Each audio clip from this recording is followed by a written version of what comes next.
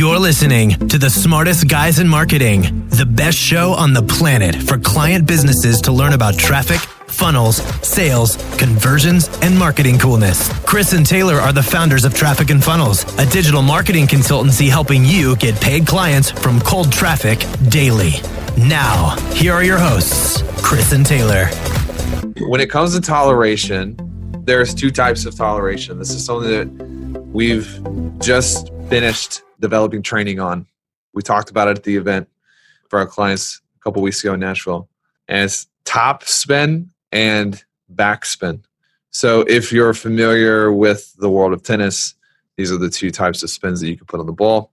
And some things can only be accomplished based on you tolerating a level of pain, loss, chaos, sacrifice, confusion, etc.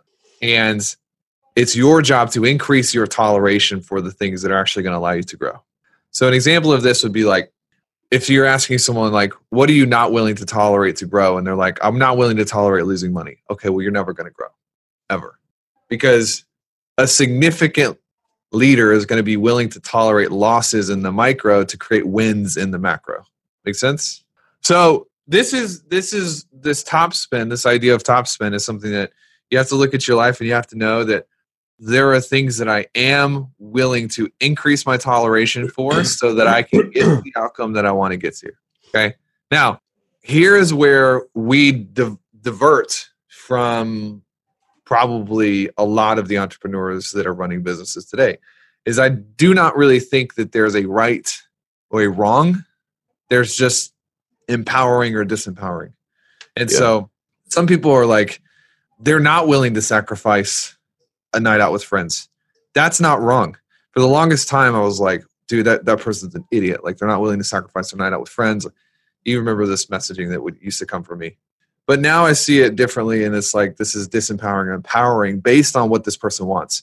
So if you're not willing to tolerate nights out with friends on weekends, there's nothing wrong with you, but you need to have that listed out somewhere so that you can adjust your outcome and your goals accordingly. Yeah. So top spin are the things that you have to increase your toleration for to get what you want. Back spin are the things that you have to decrease your toleration for. People that are not serving you. Employees that are not performing well. Circumstances, situations, etc. that are easily avoidable, but you're just tolerating it again and again. How many of you on this call have a revenue goal that you've had for at least a year and you've yet to hit it? Raise your hands. Say me. Guilty as charged. So here's the thing. If you're saying, yeah, that's me, then you have to understand that you 100% you have a toleration issue. You have a toleration issue. And it can be that you're tolerating something that you shouldn't be tolerating, or you're not willing to tolerate something that you have to tolerate. One side or the other. And these are levers that you can pull on, right? So hey, can you give an example? Yeah, the man I spoke to on the phone 3 weeks ago, he wants to start producing enough revenue so he can leave his job. Talk to his spouse. They didn't want to make a decision that would put their family at risk by putting it on credit. Toleration issue. I didn't make him feel stupid. I said, okay, good luck. Have fun, bro. No worries. But let me tell you right now, like, that person will struggle indefinitely until he is willing to tolerate. He's got to lift his toleration for the unknown. Because that's what it comes down to, is he wasn't willing to tolerate ambiguity or uncertainty. So he has to raise up his toleration for uncertainty, or he will not get what he wants. Another example would be like people who are tolerating a friend that they have in their life that is constantly toxic, constantly taxing. Well, that's an issue where they need to actually force down their toleration levels and remove that person from their life. Those are two opposite examples, but yeah, let me see this. I want you guys to put in where you're currently at income wise or revenue wise, and then what your goal was for the year. All right, so Todd was 19-month goal, and he's at 15. NATO 15 currently, goal 50K. Ed 20 currently, 40 is the goal. Tom 10K, 25. Harvey exceeded his goal. Yeah. Attaboy. Tim, what was the actual numbers? Put the actual numbers in. I'm going to tell you why I'm doing this in just a sec. Kristen says, at 6K, goal is 30K. Tim said goal was 1 million, ended up at 140K. All right, so Taylor, this highlights probably some good stuff on that we could do on goal setting and projections. But aside from that, I see probably most of you are way off from your goal.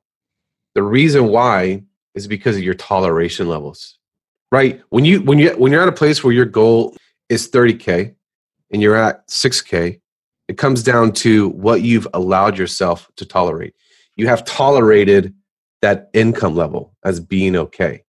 It could be a product of your environment. It could be a product of your plan. It could be a product of what you want. It could be a product of you actually listing this out. It could be a product of, you just not knowing if that's good or bad. And so I'm here to tell you that it's not good. It's not healthy, right? When you get to a place where, again, like we were talking about yesterday, where apathy starts to creep in, like, oh, well, this month, I'm 6K, I'm at 10K, I know my goal is 20K. It's like, that's still pretty good, right? And you start to tell yourself these lies. Yeah, you could say like stagnation happens when you tell yourself a story that something is good when it is not. Yep. Now, in the case of Kilroy, he said his goal was 1 million and ended up at 140. I don't know if you're talking about monthly or for the year, but that's like a drastic. Okay, so for the year. So something like majorly off. That should be like alarms and like sirens going off. Like there's something. Or maybe you just went Grant Cardone and like 10x'd and like set yourself up for like bias. There could be that, right? Like that could be the thing. It's like, dude, I'm just way off. Like I don't have a plan to get me there. I don't have the process to get me there. I don't have something proven to get me there. It was like, I read Grant's book. I was like, yeah, bro, 10x. Dude, can I rap about that for just a sec? Mm-hmm. Like, you're getting me all excited and like bothered. Like my face is turning red. Getting like amps. We just brought in 2 new sales guys. Advisors is what we call them. And I was training one of them a couple days ago because he keeps projecting that he's going to close this number and then he doesn't even come anywhere close. I'm like, dude, stop. Like, stop projecting and then not hitting your projections. And he's like, well, how healthy is it for my mindset if I look at a day and I project 0, basically that I don't expect to close any? I'm like, thank you for asking me this question because it is we are so philosophically different from everyone else out there that I forget that people come in and they're taught to set huge goals and 10x your goals and freaking F and blow up your goals. And what it's doing sometimes is just creating cognitive dissonance inside of people. And it's really creating unhappiness. Yeah. When you set a goal for 1 million, you hit 140. It's like, oh, that's real uncomfortable. So I had an opportunity to train him. And I said, look, I think the best thing for your mindset is accuracy. Ooh.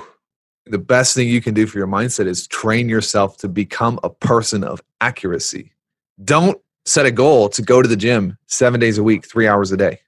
Because what that's doing is it's going to actually push you outside of that circle of accuracy. It's going to cause all this internal struggle and angst. So what does that say? Does that say you should lower your goals down to the level that you should hit? No, it says you should stay in sequence. So you want to be a step or 2 steps out in front of what you think is possible, not 10 steps ahead of what you think is possible. Because at the end of the day, until you train your neurosystem to learn that you're an accurate person, you're an accurate thinker, this is where imposter syndrome comes from, bro. Yep. It comes from people not knowing how to be accurate, and then they don't believe themselves. Yep. If you break all these contracts you have with yourself, you're going to be in imposter syndrome city for the rest of your life. I wish I had an organ right now because I'd be playing it. So yeah, you guys can tithe and give offerings to us at the end of this message. We'll use it to go buy our building. Yep. This is like, nobody talks about this. And someone said, how do you guys come up with this concept? By going through it, going through all the stuff that we're talking about and thinking, like actually shutting off our phone, going to Starbucks with a notebook, and figuring out what the hell was wrong with us. This is our process, our pain that we are packaging up and saying, hey, don't be stupid like we were. You can avoid all these issues, right? Now, the other side of this is you guys have these goals. You're so far out. But the thing that absolutely blows my mind, and this might be what you're talking about with the contracts, you guys have done other things, and it could have been the other mentor's fault, right? A lot of it, I think, is our responsibility if we just get down to the wire. You know, we bought a course, we bought a program, but we didn't go all in. You know, take it to been there. Go.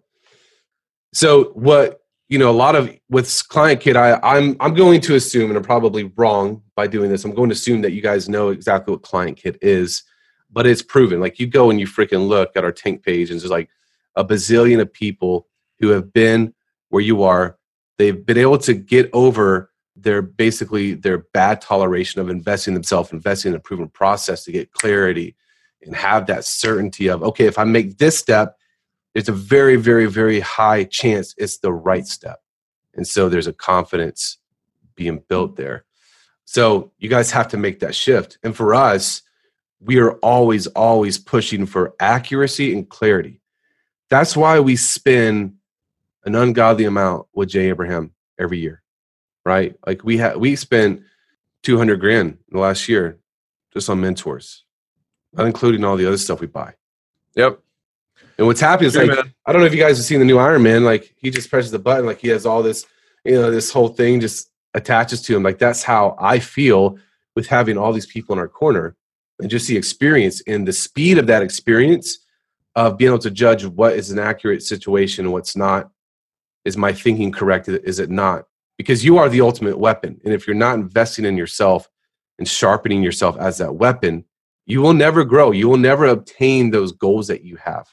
What we're talking about is awesome, because when you get this, you realize that you control everything in your life. Not via the circumstance, but via the response and the machine that interprets the circumstance. Yeah. And so for us, it's like, well, what do we want? And are we willing to tolerate what we think, hypothetically, are we willing to tolerate what we hypothetically think this will cost us? If we are, great, we set the goal. If we're not, great, we don't.